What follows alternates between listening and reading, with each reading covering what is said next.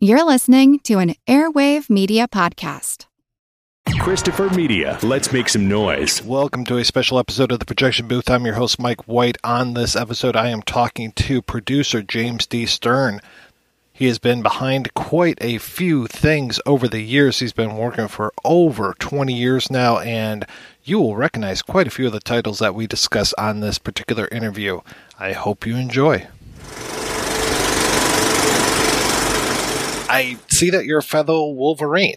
Oh, yeah. Yes, I bleed Mason blue blood, I have to say. My dad went to Michigan. My other brother went to Michigan. So my other brother went to Michigan for years. So I come from a Michigan family. So I always loved U of M. The only school I was going to go to, and that's what I did. So I got into the business, really from the jump. I produced all the Musket shows in Michigan, which are student-run theater that they do there. And that was my playpen for a couple of years, 3 years actually, and I went from there and then got a job in New York at the Manhattan Theater Club. There was a guy who was ahead of me at Michigan who worked on Musket shows who got a job there, and then he gave me an internship, so I went from Michigan to there. And I worked in the theater for a couple of years, and then worked in business for a couple of years that, was less to my liking. I went to graduate school to sort of, get myself kind of organized at Columbia, and then eventually started producing it. Although it took a while, it takes a while to break in, and I'm reflexively an entrepreneur, so I wasn't going to be somebody who was going to get a job in the more sort of traditional way. I never worked for an agency, I never worked for a studio. I always wanted to go back and forth between theater and film. I love them both, and I love them both from the start. So I always felt like stories are stories, and I wanted to be able to tell stories, not so much be, dominated by the actual mode of distribution, but by the story itself. Yeah, you've got such a fascinating career, the way that you bounce between theater and movies, that you're behind the camera directing, you're also behind the camera producing. I mean, you seem to have your fingers in a lot of different pies. Yeah, I think that maybe I have ADD or something. I don't know. I tend to keep wanting to join clubs that don't want to have someone like me for a number, but I keep joining them anyway, so I keep doing from one thing to another. But I love it. It keeps it fresh, and I really do love the theater, and I really do love directing, and I really do love producing, and so I'm really happy and engaged when I'm doing whatever it is I'm doing. I never feel like I've gotten stale, and I think that's really been nice for me. And started when I came to Los Angeles. I did start my own company. That was almost 16 and a half years ago now, and I think that I wanted to sort of have a measure of control of my career, and I was able to do that because I financed 30 some odd films sort of before the advent of streaming, which changed things.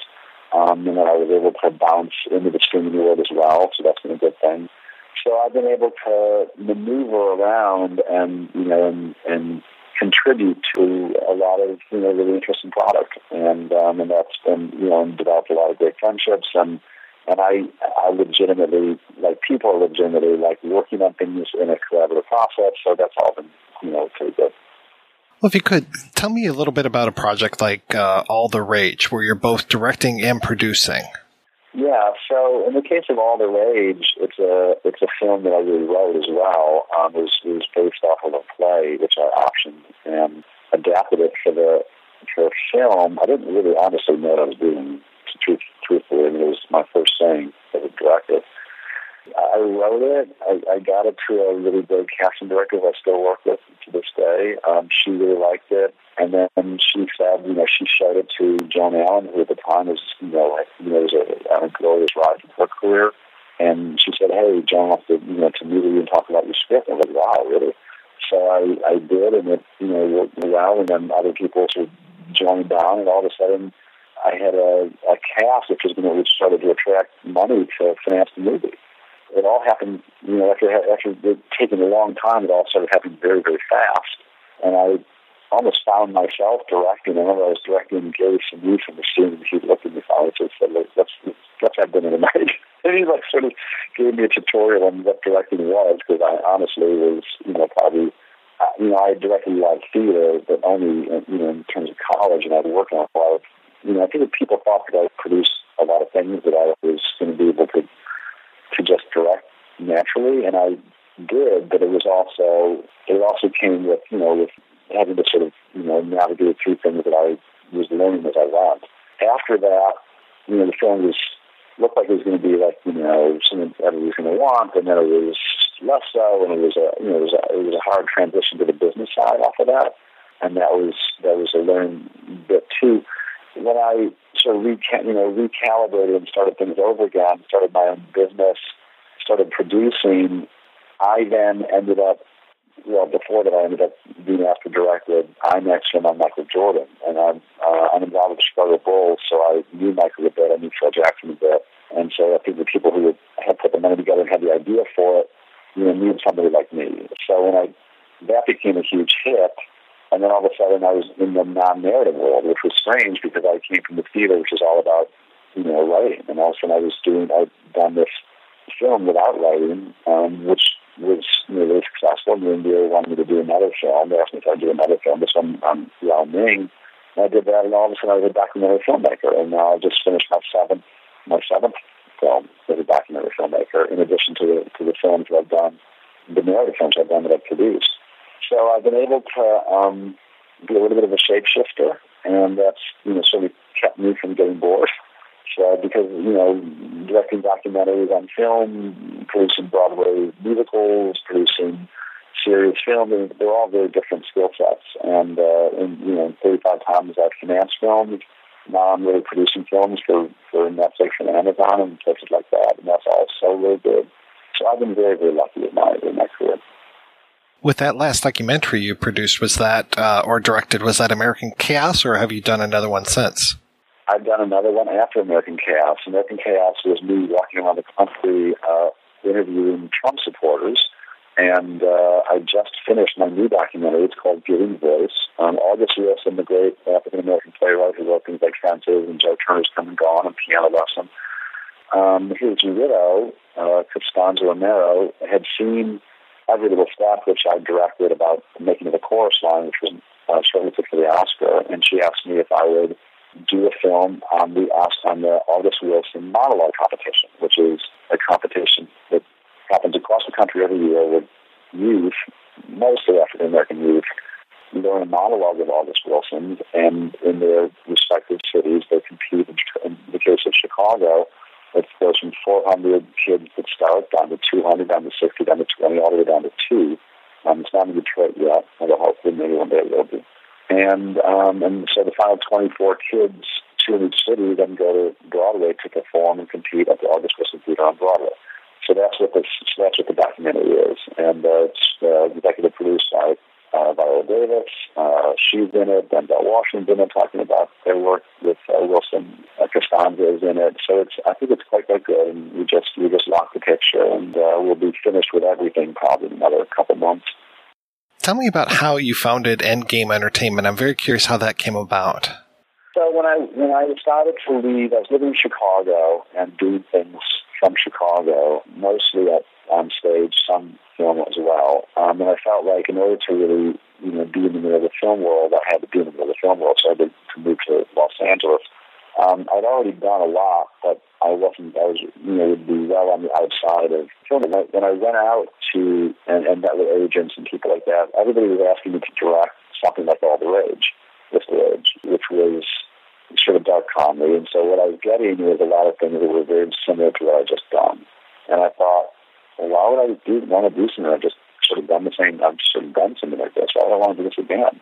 And look, that's how you select directors. It's not a surprise. I mean, everybody's trying to find ways to sort of reduce risk, and you reduce risk by finding somebody who can work in the milieu that the project that you have. So I understood it, but it's not what I wanted.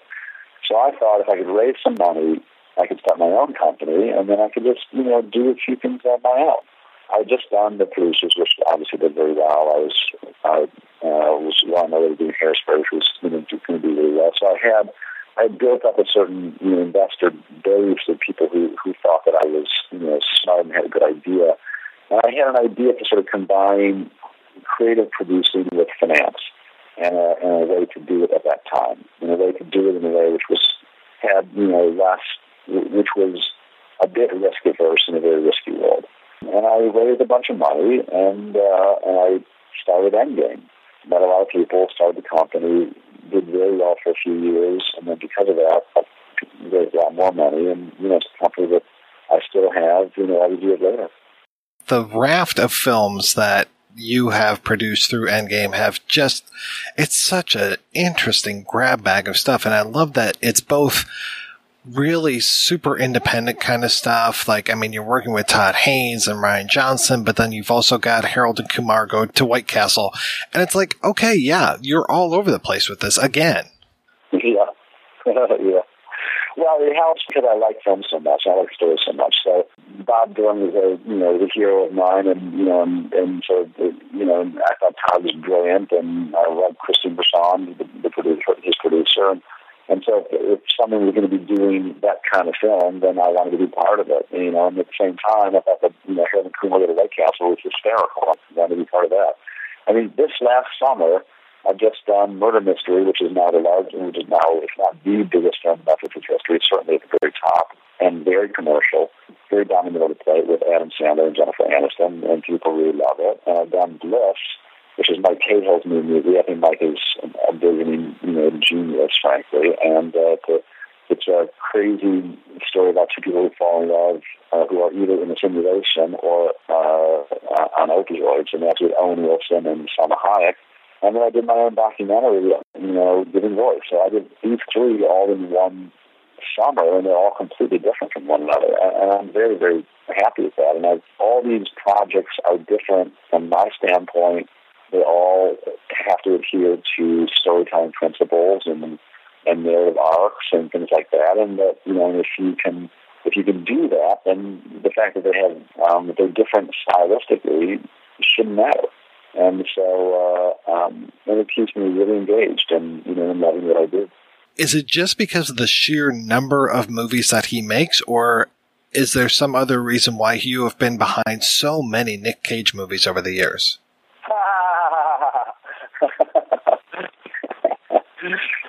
I guess I'd say that each project you do is a new day, and so if there's an actor that is going to make something, the right choice for that role, then that's who you go with. So but yes, I've done from a great film like Lord of War to a film that did not work like Army of One. So I've run a little bit of a gamut with Nick Cage.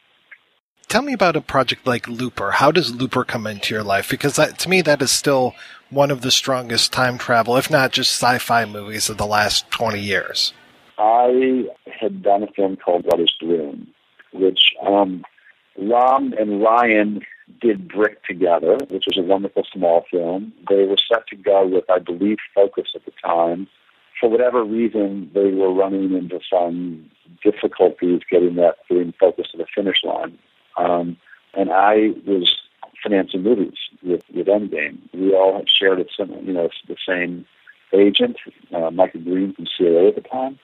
So they came in, and I read Brothers Bloom. I loved it. I loved con artist stories. I thought it was incredibly imaginative. I thought the writing was fabulous. I thought Brick was amazing. So I threw my hat in the ring, then ended up producing the Brothers Bloom. Brothers Bloom did not do well as a film, but it was clear to me how talented Ryan was. I also thought that the fact that Brothers Bloom did not do well had nothing to do with the film itself. It had to do with distribution from Summit at the time, which was on its way to doing Twilight series. They were really putting all their eggs in that basket, which was the correct choice for them. And so once we finished Brothers Bloom, the three of us had a great experience together, and Ron came to me and said, I'm not going to show this to anybody. This is called Looper. Take the weekend to read it, but on Monday tell me if you're in, then it's yours. If you're not, if it's a maybe, I'll open it to the community. If it's not your cup of tea, no worries. And I read it and called him Sunday night and said, I'm doing it. And that's how Looper happened. And then it was a lot of working with. And then there was a lot of working, Ryan is just great, and he's just a great guy, and Ron's a great guy, and it was a joy to work with him, and it was a joy to work Loopers at that early, as part of that process so early. And I think that I hear Knives Out is great. I haven't seen it, I've read it. I hear it's wonderful. I love the Star Wars. I mean, he's just a special, talented guy, and I was incredibly fortunate to be able to work with him and with Ron. I produced 5 other films with Ron. So, I mean, it's been, they're great guys, and really lucky. So you talked a little bit about Murder Mystery before, and the one thing I noticed on there is there are so many producers. So when there's a situation like that, what is your role on that type of a film? There are and there's not, right? So I think that I've been working on I worked on Murder Mystery for about 10 years before it was made, and it was really just myself and Trip Vincent. My Trip had a partner, so he got a credit. Doug Flynn. Other people got credits because of contractual issues. Jamie Vanderbilt, who's the writer, also has a credit which he deserves. He's fantastic. So it was really Trip and I and Jamie. Jamie, of course, having a special role because he's the writer. And then once we took it to Netflix and Sandler and his company, Happy Madison, then they came out as producers as well. So there was many, many years when it was really just the three of us, Trip, myself, and Jamie, and carrying the ball. And Jamie was really, was obviously taking the lead on the creative side. So, if you look at something like producing the producers on Broadway or Hairspray or any of those shows, sometimes you do a tremendous amount, and sometimes you don't. And the thing that makes producing tricky, when people ask me, what does a producer do? And they're always embarrassed to ask the question, but I always say it's a great question because it's complicated because you do so many different things. Sometimes you do everything, and sometimes you do very little. And at the end of the day, it should balance out. I've had a lot more. I mean, in the case of Bliss with the Mike Cahill movie, I've done everything. In the case of something else, I've done less. But it balances out over the time. So I think that what's important is that you are committed to the story that's being told and the way in which that story is going to get told through not only who directs it, but obviously who's in it. Yeah, that always seems to be the thing with producers is like, so what did you do on this movie? And it's like, well, I was the guy who all the way from got the coffee to made the deals to put the package together. And it's just, you just in the producer role, you can wear so many different hats. And it's like, do you even know when you start on a project what you're going to be doing by the end of it? You do, because you know who you're working with. And in my case, I can sort of do all of it at this point. So it's, you either delegate or you delegate less, and so in something like Bliss, I had a sort of special working relationship with the director, Mike Cahill, and so I wanted to, really be there sort of full time on it. In the case of something else, it's more complicated because I do a lot of films. I've done 70 plays or movies, in not that long a period of time, relatively speaking. So in order to get that amount of work done, you do have to be able to delegate, and you do have to be able to feel comfortable stepping away as well as comfortable stepping in. I also think that you have to know when to do both. Right? You have to know when it's critical for you to be there. And if you have really good partners, then you can step away, but then, but when it's time to actually make a contribution, then you can step in. I think it's something that producers tend to do, which I think is unfortunate, is they feel in order to protect that, producers build an American mark or their own sense of what they've done, they need to be visible. And so they do less because they're just sitting around on a set, basically, craft services, talking on the phone to people. But that's not necessarily, I've never felt any desire to do that. I'm going to be on set, that means I need to be on set doing something and being really active and really helping the process. Otherwise, it doesn't matter. So I think that's the sort of good lesson to kind of learn and consider. With Murder Mystery, I know it was a Netflix-produced film. How has streaming affected your career? Because, as you said, you've been doing this, since, kind of you're on the tail end of that independent boom of the 90s, so I'm sure you've seen so many changes in the industry. I have seen changes, and I think that it's really critical to, my father a long time ago told me, never dictate to the market will always dictate to you. If you dictate to the market, you always lose. And it was great advice. He was right. The fact of the matter is that the world changed, and I don't finance films anymore because independent film is unfinanceable in the way I was doing it. What we were doing before is if you did Looper and it was, a film for, say, whatever, $35 million. And those are obviously not, those are rough, not real numbers, but that's in that range. And you could sell foreign contracts and through tax credits, you've made up to you have about a $5 million exposure. So you sold, $20-some-odd million in foreign sales contracts. Those foreign sales contracts, if Germany is saying that they'll pay $3 million for the rights to distribute Luther in Germany because that's what they knew it was worth in foreign television. It wasn't really about what it was worth in terms of the foreign box office for theatrical. Those numbers are all gotten, completely upended by Netflix and, because that's what people watch overseas as well as it is here, as well as Amazon and soon to be Apple, et cetera. So once that happened, the idea of the ability to finance films independently shifted. So you either shift with it, or you were a dinosaur and you were going to go the way of dinosaurs, which is to become extinct. In my case, I happily shifted with it. So I don't have the control I used to, but I also don't have the pressure of a film needing to work in a certain way for me to survive the way I did. So, you just have to be realistic and clear-eyed and know what your goals are. My goals have always been product first. So what happens with a movie like Bliss? What is the plan to distribute that, to get that out to the market? Well, it's an Amazon movie, so Amazon will both, it should come out theatrically and then it will go on Amazon's streaming service. So that's a nice, Bliss is a great. So Bliss is in a great situation. In the case of Giving Voice, there is no distributor at this point. We just made the film, and I imagine that it will be sold at a festival, and then we'll see what happens from there. It will either be sold as a screener or possibly even, go through the more traditional route. Again, what I did with that movie was I made the movie. I made it for the right price, and I directed it, and so that's the first step. And so now what happens next would be the second step. Are you still doing theater as well as the films? Oh yeah, absolutely. I just bought the rights to do a musical of the movie Silver Lining Playbook, which I'm very excited about. That's a process which would be it's a long process. It's not a short process, but we're starting on that now, and we have to find the right composer lyricist, and it's going to take a while, but I love it. I love Broadway. I will always want to do stage. There's immediacy, which is just is amazing, and it's great. So I'm always going to want to do that. Could you tell me what it was like working with Tarsem Singh on Selfless?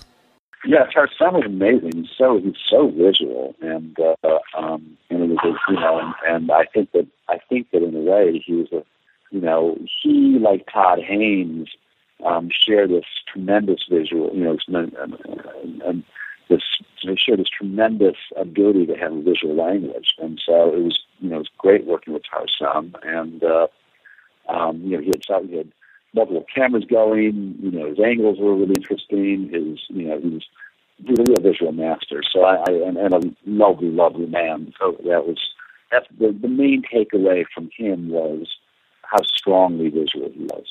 It feels like you don't really rest very much at all. How many projects do you have going on at a moment? Right now, a bunch.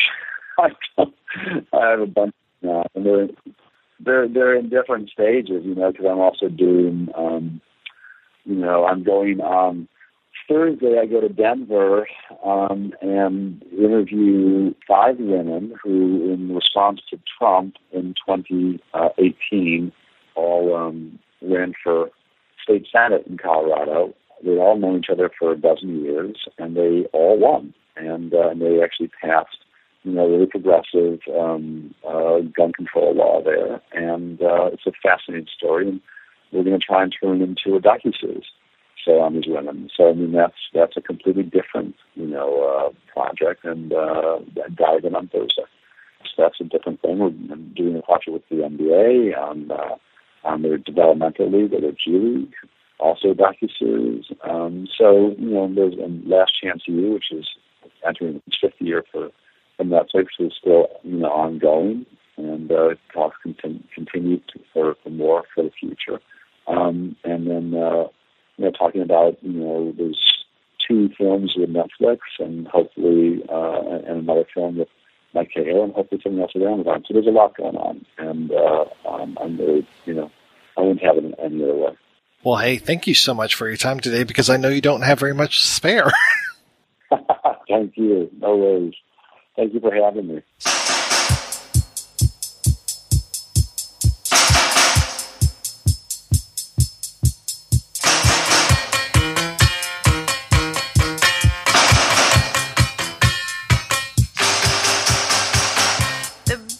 Things in life are free, but you can give them to the birds and bees. I want money. That's what I want.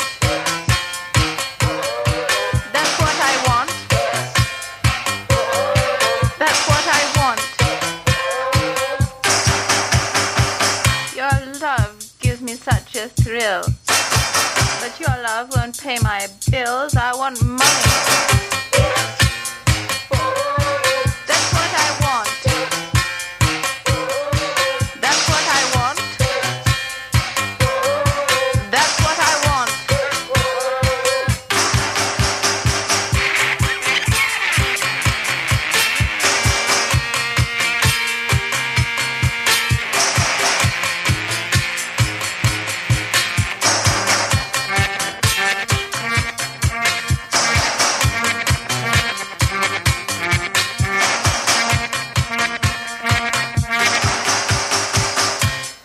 Don't get everything, it's true. What it don't get, I can't use. I want money.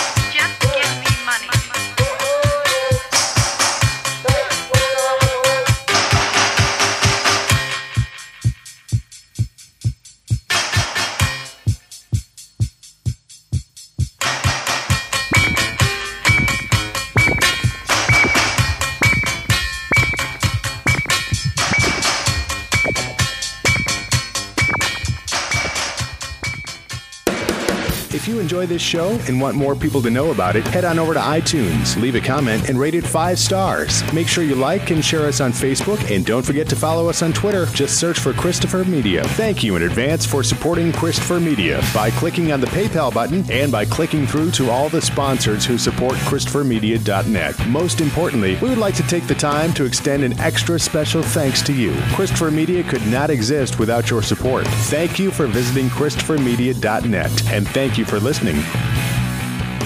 Christopher Media. Let's make some noise.